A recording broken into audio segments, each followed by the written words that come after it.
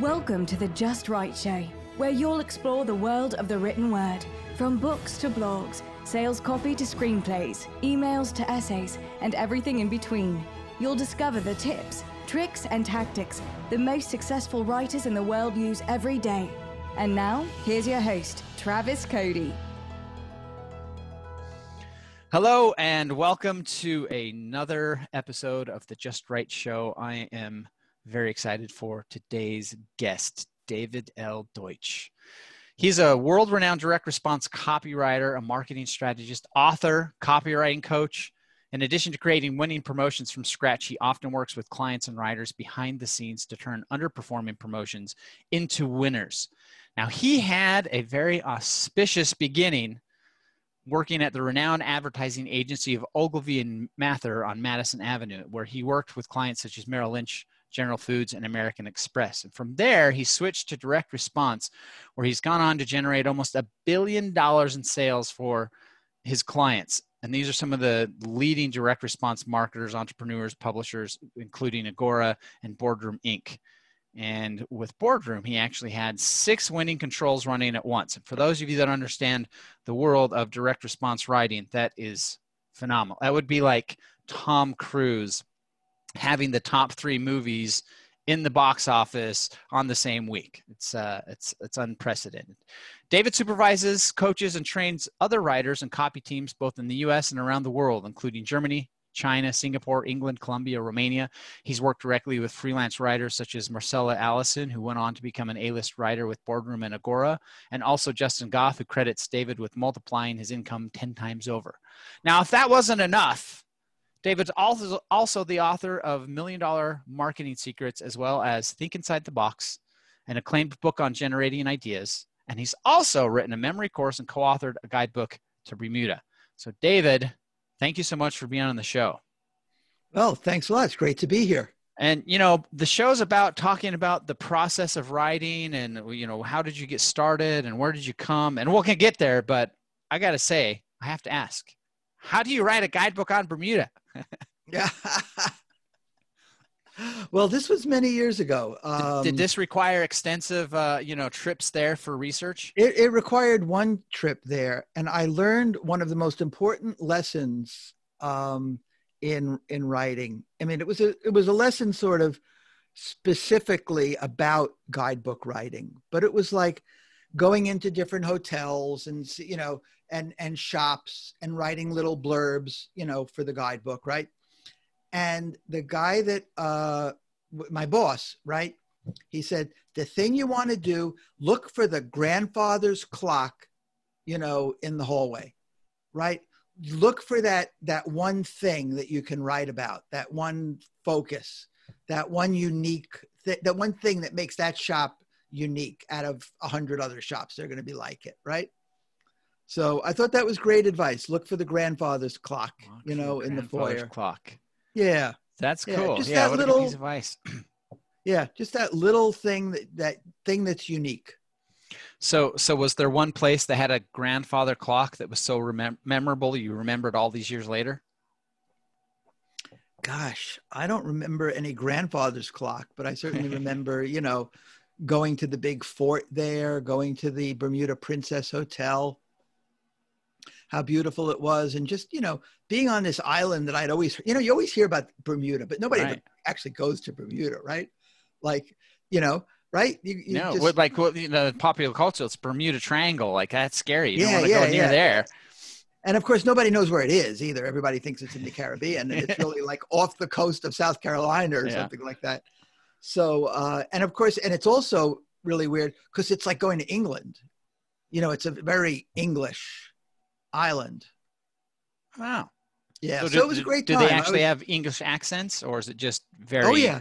Oh, wow. Yeah. See, now that I did not know. And they wore Bermuda shorts.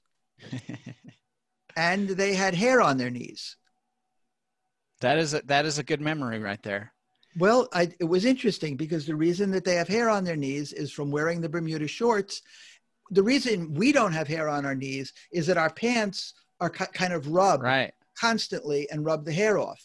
And if you wear shorts all the time like they do, then the hair naturally grows on the knees. So I'm like thinking of a headline there, like the secret between the hairy, of the hairy need people, the longevity secrets of the hairy need Bermudans. I mean, copywriting is just a great field for accumulating really useless knowledge, isn't it? I just love that about copywriting. Oh, that's funny. So one of the questions I like to ask everyone on the show is, did you set out to become a professional writer? Was that something as a young age you knew you wanted to do, or did writing sort of find you? Well, I had dreams when I was young of being a writer. I don't know that it was anything that I ever was like going to pursue seriously, but, being a writer of novels or books or articles or whatever in the back of my head, because I was always good at putting words together. But I really just kind of fell into advertising. I fell into working at Ogilvy. It was kind of a temp job to start off with. It didn't even have to do with writing. I sort of like figured, well, I'm here at an ad agency. Maybe I should try my hand at writing. And then I did and got into it and kind of took it from there. So it wasn't very planned. And of course, advertising agency is kind of an indirect way of getting into direct response. Right. It was especially when I was at Ogilvy, it was a very different environment, right? It's brand advertising, it's commercials and print advertising. Madison Avenue. Yeah, it's Madison Avenue and not very accountable. So, but still, it was a great, I just really feel like the problem with a lot of direct response writers is lack of versatility. They're good at a certain kind of writing for certain kinds of products and not others.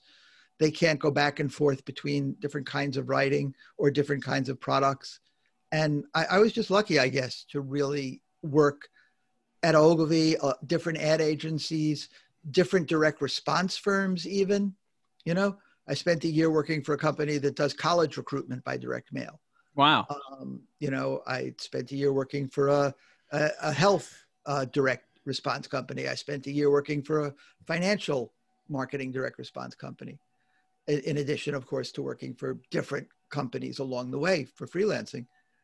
And, in each one, you learn something different. You see, well, look what they do. I could take that and I could take that health thing and bring it to investing. I could take that investing thing and bring it to health. So.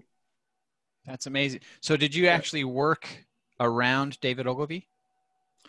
He was around, you know what I mean? He was in the hallways and, spoke to the troops occasionally, spent a lot of time. When he came in, the whispering in the hallways. Yeah, whispering in the hallway, don't wear the wrong color shoes, kind of things. Ogilvy is in the building. That's funny. So you started working at Ogilvy, started doing the advertising. So how do you go from working for Madison Avenue and kind of big brand-based direct response? Well, I didn't even say direct response, just big brand marketing and transitioning that into more of a direct response. Was there, were there aspects of what you were doing that you liked and you pursued it further, or how did that transition take place? I kind of went from Ogilvy to working at smaller ad agencies, and I really enjoyed doing a lot of different things. At Ogilvy, you have nothing to do with new business, right? When you're just a copywriter, you have nothing to do with media. You have nothing to do with a lot of things. But when I was at smaller ad agencies, a lot of times I was buying media and I was certainly involved in the pitching of new business and stuff like that. So I really enjoyed that for a number of years. And then I discovered Jay Abraham. And I was like, wow, look at this, this such a clever way of leveraging assets and making advertising accountable and trackable. And, I wanted to kind of be like a Jay Abraham. I wanted to do Jay Abraham kinds of deals with clients. If I make you $1, I get 25 cents. So so I left advertising and kind of, started freelancing. And mostly did writing, because of course doing Jay Abraham kind of deals takes a long time. Whereas when people want to pay you money to write copy for them, that's a lot more tempting. So in a way, it's only now, like decades later, where it's kind of, I'm doing more J. Abraham kinds of things. I'm doing more partnerships with people, and of course, royalties or percent of sales or something, you're very involved in a company's business, in a different way. So what was the process you used to cut your teeth with sales copywriting and direct response copywriting? Because that's a very specific skill set. And today, it's like there's an overabundance of courses that sort of teach that skill. And, that most people there's so much information. A lot of that, I feel like, the old school provable lessons have been lost because everybody's looking for the bright, shiny quickness. Yeah. But back then you didn't have the internet and, a million different people to go to. So how did you learn that? I learned from, of course, the classic books, right? There's a certain degree of what you can learn from books. Even like now, there's a certain degree of what you can learn from courses, right? Right. But it only takes you to a certain point. You've got to work under someone who is going to get you out of your bad habits, who can evaluate your copy, that you can see. You try to solve a problem, you try to write something, and then they take what you did and rewrote it. You learn like 100 times more from that than anything you're going to read in a book. It's like, oh right. Yeah, I was trying to do that. I was trying to make that work. Look how he did it. Look how he made that work. Did you have a few early mentors then that you worked with that really kind of helped you along? Yeah. I worked a lot at first with Jim Rutz. Oh, wow. Okay. Learned a lot from him. I bet you got some fun stories with that. Oh, lots of fun Jim Rutz stories.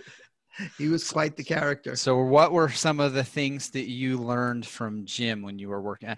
So was he like the first guy you worked with coming into the sort of as a official, pretty I guess? Much. Yeah. Pretty much. I worked with I forget the name of the company. He was the first writer that I worked with. So Brian Kurtz was on the show and he told the story of Jim and the fact that Jim became very successful and then started his own church. And I'm like, yeah, that's a whole other degree of persuasive writing. That's amazing. Yeah, I don't know if it was quite that sequence. I think he kind of always did the writing to kind of fund his evangelistic work. That's phenomenal. Which was kind of interesting. It was kind of this alternative way of looking at church, the way it used to be, the open church, where, they would have meetings in people's living rooms. Yeah.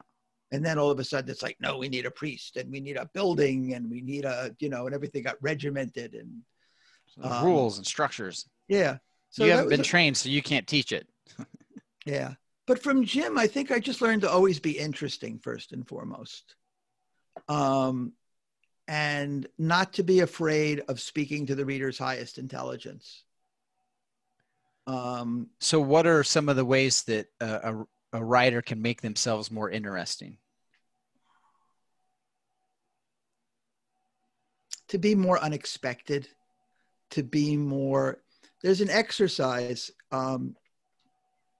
where you take a sentence, right? You cover up the second half of the sentence. You read the first half of the sentence.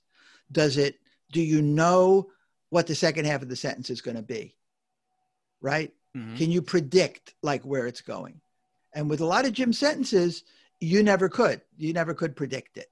Well, like Dave Berry, like he'll give you a list of, things. And the third thing will be something like Martians. It'll just be totally off the wall and make you laugh because you weren't expecting Martians, right there.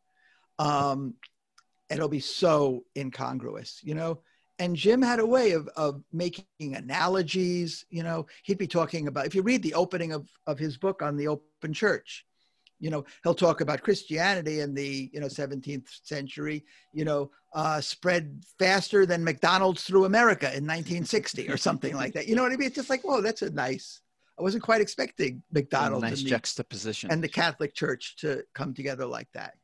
So he's constantly was delighting you with that kind of fresh, not stuff you've read before. What's his name? Elmo Leonard. Oh, they asked him what his secret of writing was. He said, I throw away the parts that people don't read. And that's it really. Don't write the stuff that people have seen before, You know, your arthritis will get better. You'll be able to play with your grandchildren again. And won't it be great to live a life of, you know, being pain-free or whatever, right? Right. Or, you know, you'll make Not money. interesting. Yeah. Yeah. It's people want to read you talking more from your heart, you know, from your own intelligence and your own experience. You know, what's interesting is the how much of that principle applies just beyond writing. So, you know, one of the complaints with Hollywood for the last 15 years is it's like, it's all the same. They're just either remaking this stuff or they're making all the movies the same. Even Star Wars, you know, what did Star Wars do? Right. They unlimited resources and they just remade the original 3 movies. And then along comes Marvel, who's not part of Hollywood. And they're going, we're going to do our own movie studio, which first and foremost, that got attention because the headlines were like, oh, cute, look at the comic book guys thinking they're going to make a movie. And then what did they do with their first movie? They took an alcoholic, narcissistic billionaire. And Hollywood went, these guys are idiots.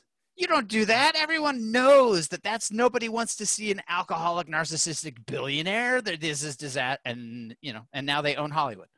Because why? They did something different. And it was, you know, completely not what people were expecting. Because unbeknownst to us as fans, you ended up really loving the guy who was a narcissistic, you know, alcoholic billionaire. And you're like, yeah, that guy's kind of a jerk, but I like him. I'd hang out with him. Yep. So, yeah, so that's interesting. What an interesting concept. Always be interesting. So you had always be the person that people want to hang out with, you know, because you're interesting, because you're showing them new worlds. You're showing them how things work. That you know, whether that's the stock market or their bodies or whatever, you're taking them on a journey. It's like wow, I didn't realize. Oh, that's why my blood pressure goes up. It's like always really be the guy that people want to hang out with. Mm-hmm. That's a good idea. Who doesn't want to be the person that everyone wants to hang out with? We all have memories of that one guy in the party and everyone's gathered around him. Why? Because he's interesting. The truth of the matter is, especially like I do a lot of work in financial newsletters, you know, with Agora and people like that. And people don't really buy, to a large extent, right? People don't buy financial newsletters for stock picks or whatever, right?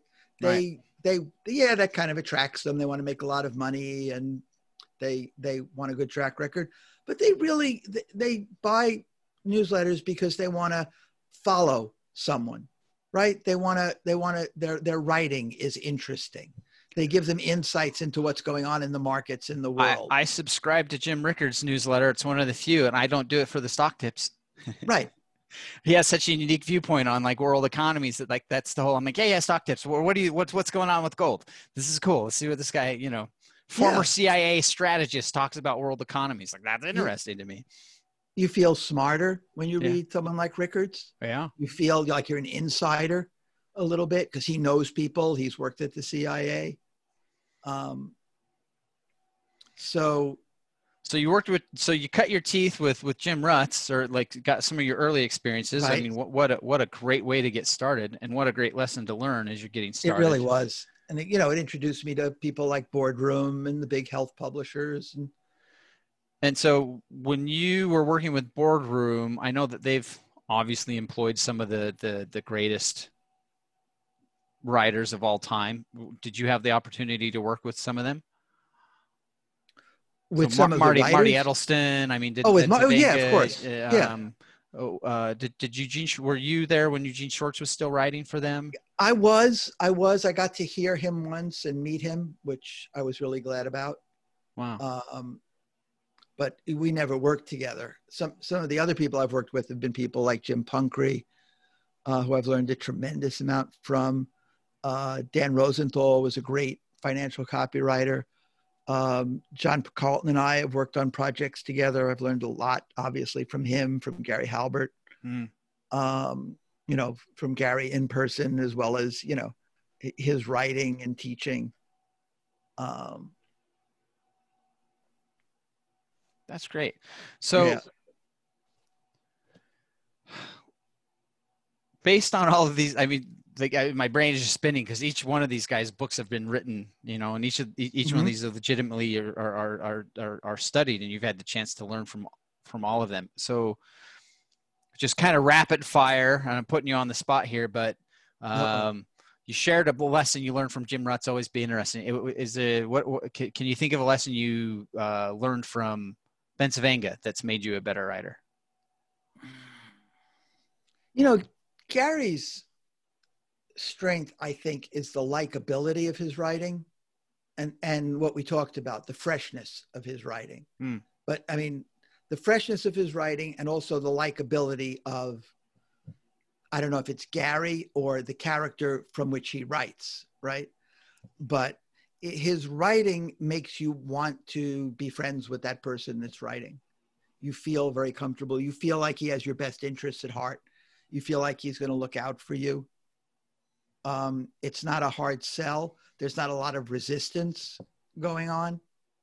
I think that's a huge thing that people they spend a lot of time how they can like draw someone right to the product, but they don't think about the resistance that you engender when you try to pull someone like that, right? Because you try to pull someone like starts to pull back. Right. So the best writers will also deal with the resistance, right? They'll also deal with that by saying, look, I know you may be skeptical. I don't blame you. It's a very obvious way to do it, but it's deal with resistance, right? I know you may be skeptical. Let me, explain to you why I feel this way. The damaging admission. Yeah, is a kind of Gary Halbert talks with, about the dealing with resistance. What about Carlton? Anything top of mind that comes that you learned from him? John, not selling from your heels. John would invariably look at something that I'd written and kind of go into a rant, rephrasing it, brilliantly in terms of the exact argument you would make to someone one-to-one, with them, right? Right. So he'd just look at it and he'd go, this isn't what you're trying to say. What you're trying to say is, look, Buster, you're brain dead if you don't go and, get this. Your life is going to be better. You're going to get more sex. You're going to get rich. He would just, list the best, just so bad. And he would do it far more eloquently than the stupid, thing that I just did. And you would just go, wow, that's it exactly. That, you could feel the power in that. But he just had this visceral selling power. I had a conversation with a marketer one time, and we were talking about the difference between Bensavenga and Carlton, and he was like, he's like, Bensavenga is like Shakespeare. Right. It's so just beautiful. You read his copy and you don't even realize you're reading copy, and it's just beautiful and it's poetic and it's tight, it's clean. And he's like, and then you got John Carlton. He's like a street fighter. He just comes out with the knife and goes straight for your throat. And he's like, and both of them work really well, but the styles, and I'm like, that's kind of and when you put a letter like a Bensavenga letter next to a Carlton letter and you read it, like that analogy I think is very apt. And both of them are just as powerful, but it's just kind of cool how people have their styles with it. Anyone that wants to be a better writer needs to be able, well, not anyone, but if you want to be a really good writer, right? You need to be able to do that. You need to be able to identify what's Gary Bensavenga's style, what's John Carlton's style, right? What's Jim Punkery's style? What's Jim Rutz's style, right? What are their fingerprints? How do they do what they do? Because any really good writer, right? Like, you say that to them, they immediately would be able to tell you, right? What Carlton does, like what makes his copy his copy.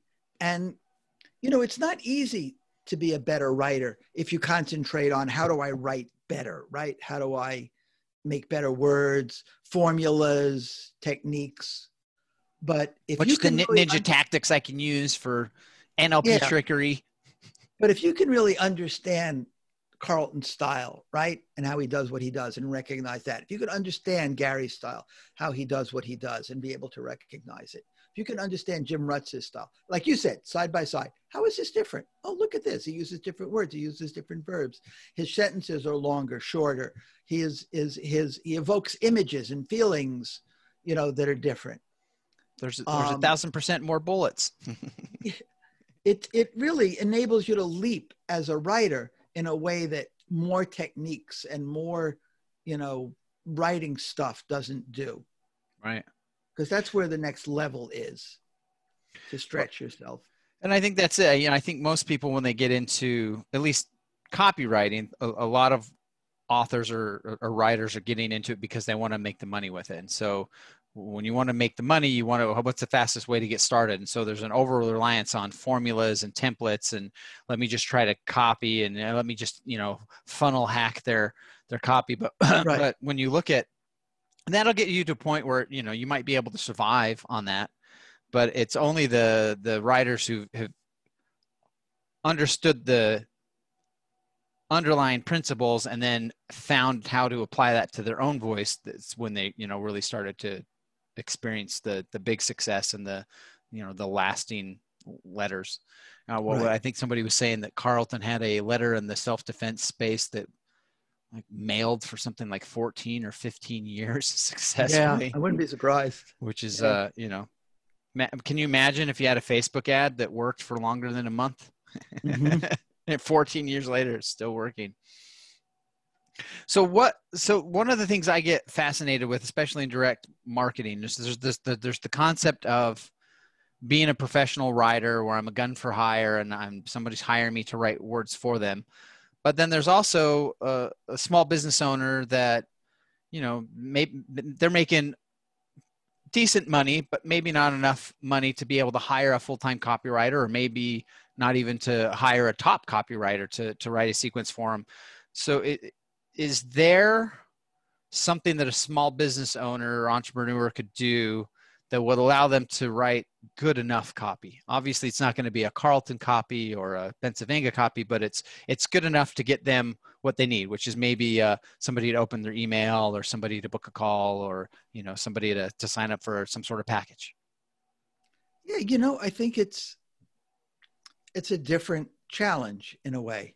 Right. Yeah. An easier challenge. You need to find your own voice. You need to find what works to your market. You need to find, how you can be what part of yourself, right? Your personality, your character will resonate with your audience. You need to just be able to write simply, you need to be able to write.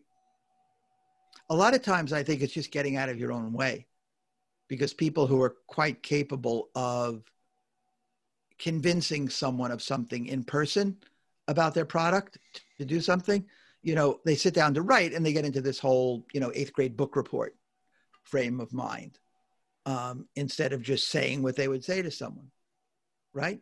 Just be able to say in an email what you would say to someone in person. It's not, it's not that hard, right? Lies. And then that's where kind of format comes in and templates come in, right? So you have like this kind of format to pour what you would say to someone in person into. Like, oh, this generally works to have a nice little startling fact in the beginning, or a nice little personal anecdote to start off, and then transition into, what you want to tell them about why they should buy your product or whatever it is.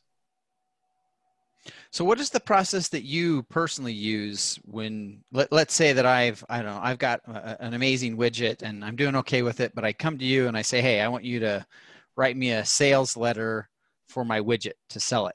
Like, what's your, from like point A to point Z, like what is the process you follow to create a new package?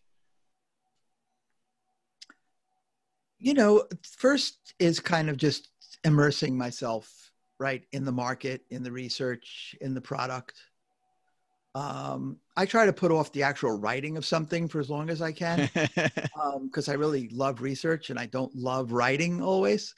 So and of course, the more you know about the market, like what appeals to them, the more you know about the product, and you can sound like you know what you're talking about it, so people will trust you in it, the better the copy is going to be. And so I try to work on the pitch, right? I try to be able that I could sell this product. when I talk to people about what I'm working on. And I say, oh, I'm working on this product. It's a new coffee cup that keeps your coffee hot for, all day long. And, it works by channeling the thermal rays of the sun, and, then I go talk to people about it and they say, why would I want to keep my coffee hot for, all day long? Or that doesn't sound, so then I have to, okay, now I have to make it appealing, and maybe it should only be, keeps it hot for 12 hours. And maybe I don't mention the sun because they're not always outside. So, I keep refining, like what do they get excited about it? Right. Maybe it just turns out they get excited about the fact that it could just keep it hot for, it doesn't get cold after 15 minutes or something like that. It's a very short-term thing. That's important to know. So I don't write a whole promotion about how it'll keep it hot for 24 hours because the client is so proud of that. Like, who wants 24-hour cold old coffee anyway, right? So once you've done all your research and you've gathered everything, how do you sort through all of that, and how do you get over that? And for me personally, getting started writing is always the hardest thing. Once I'm writing, it's fine. Once I've written something, going back to edit it, I actually love the editing process, but getting through the first draft, sometimes, that'll take me a while to get there. Well, there's a lot of answers to that. One is just keep writing, don't stop, just, don't allow yourself to stop. Get one of those programs like what is it called? Write or Die, where if you stop writing, it erases everything, makes a horrible buzzing noise, when you stop typing. So that's one way to do it, right? It's important to not start writing too soon or too late, right? You don't want to start writing so late that you spend all this time on research, and then you start writing and you realize, there's other things I need to find out. Like, this is not turning out to be the promotion I did the research on, right? So a lot of times you'll start writing it and you'll go, wow, this is, okay, now I know what I need to know. A lot of things become clear once you start writing. I find I can easily put off writing too long. That's interesting. Do you know who Max Brooks is? Mm-mm. So Max Brooks is Mel Brooks' son. Mel Brooks and Anne Bancroft. And he's written several books, but his most famous one was a book called World War Z. And he's been trending in the news lately because World War Z was about a killer virus that was released from China that then obliterates the rest of the planet. Oh, yeah. And then he wrote a book that it came out, I don't know, I think last fall, but it was all about people all having to self-isolate because there was something horrible outside. And so people are looking at him going, these are fiction books, but man, are these things premonition with what's going on? And he talked about how the reason he writes is because he likes to research. He said for about every hour of writing he has done about 100 hours of research. And that's why he does it. So I think that's interesting that you bring that up as a point. That's a little off topic, but I like to say I like everything about writing except the actual writing. I love the research, figuring it out, meeting clients, I love having written. But that blank screen of death. The blank screen of death. I don't know. I don't, the blank screen doesn't bother me so much. I think it's just the writing is one of those things you never really know whether it's good, and you never really know when it's done. And probably never really knowing whether it's good or whether it's done has helped me a lot to be a great writer, because I can't keep working at it because it's never good, right? And not knowing when it's done means I'm not satisfied with the first draft or the second draft or the third draft. So it's kind of a blessing and a curse in a way. I learned that the hard way in my first book, because man, I obsessed over that. It probably took me a year and a half longer to get out than it should have. And then, even though we sent the third draft to friends and family, and they all marked it up with errors. And then the publisher had two different editors. They had a copy editor and then a proofreader. And we're like, oh, good to go. And then we printed it. And I think on like the fourth page, there was 3 typos. Yeah. And you're just like, how did 20 people read through this thing and they still miss that? And that's when I finally was like, it doesn't, it's never going to Right. be Good completely enough finished. is good enough. And, again, good enough is good enough. And, hey, look, even George Lucas is going back and tinkering with his movies 40 years later. So there you go. I guess that's just part of being a creative person. Well, so let's kind of wrap things down here. You're obviously, the sage at the top of the mountain in the direct response and copywriting world. So for someone who is thinking about becoming a direct response copywriter, or someone who's maybe in the early stages of their career as a direct response copywriter, what's some words of advice or wisdom you could give someone at that point? I think the main thing is, like I was sort of saying before, it's hard to be a better writer per se, or be more talented than you already are, or it's even hard to develop skills, which can take a while, but you can know more than other people, right? You can research more, you can know more about different styles of writing and be able to incorporate them. That's, I think, the biggest leverage for a writer. You could be more familiar with what's gone before in terms of promotions for your category, right? Like you're doing weight loss, right? Do you know the whole history of weight loss from when it's first started being advertised in the United States, and how it went through different permutations, and what it was like in the 50s and 60s and 70s and 80s and 90s, and how it got more and more sophisticated and evolved to where it is now? Because if you don't know that, in a way, at least have some familiarity, you start writing stuff that's like it was from 10 years ago or 20 years ago, right? Lose 50 pounds fast, immediately, rather than why French women never get fat or something like that, right? Which is a more sophisticated, later stage kind of writing. So I would just say that be a student of the history of direct response, the history especially of direct response of whatever area of it you're working in. Be a student of other writers, especially the really good writers. Like we said before, like what are the hallmarks of their style, right? What makes Jim Rutz's style Jim Rutz's style?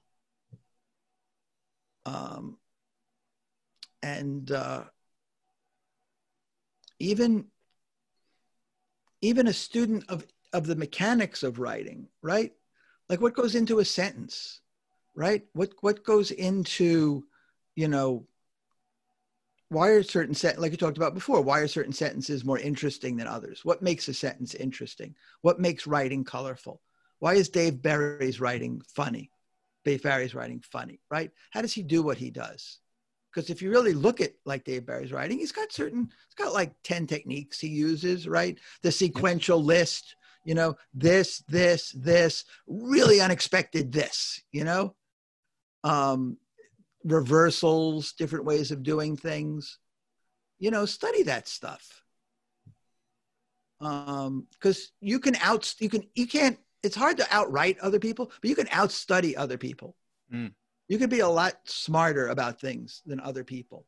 That's a lot easier to do than trying to win by having more templates and techniques and, Yeah, I didn't, I think that this idea of, understanding how even a sentence is put together and what are the components of a sentence.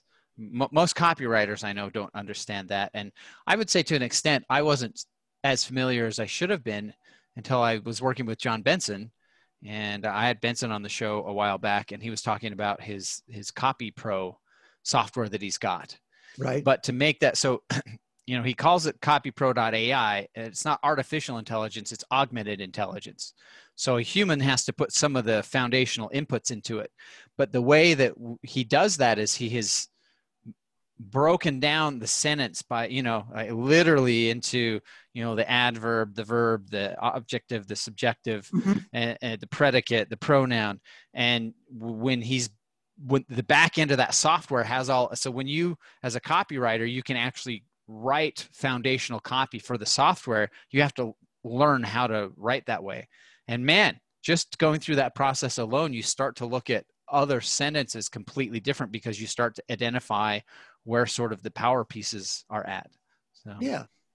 Well, this has been a fascinating journey. I thank you so much for your time. Where can people go if they want to learn more about what you do, or they're interested in hiring you for a package, or, maybe hiring you as a coach when you're accepting students?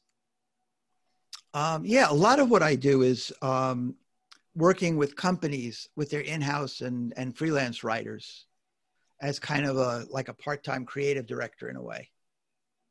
And I really enjoy doing that because like we talked about, it's the newness, working with a lot of different kinds of products and people. So, but I've also got some products and things. So people can go to the website, which is davidldeustch.com. That's David, L as in Lee, and then Deutsch, DEUTSCH.com. There's a free report they can get to there as well. And it'd be great to see them there. Awesome. Well, thank you again so much for your time. This has been a fascinating conversation, and I can't wait to read one of your next packages that you had your fingers on. Oh, me too. All right. Take care. Thank you so much. I've enjoyed it. Thank you. Bye. Bye-bye. Hey, it's Travis Cody. Thanks for listening to the Just Right Show, and I want to make sure you're plugged into everything we've got going on. Go to traviscody.com/show and join the email list so you can get notified when new episodes come out.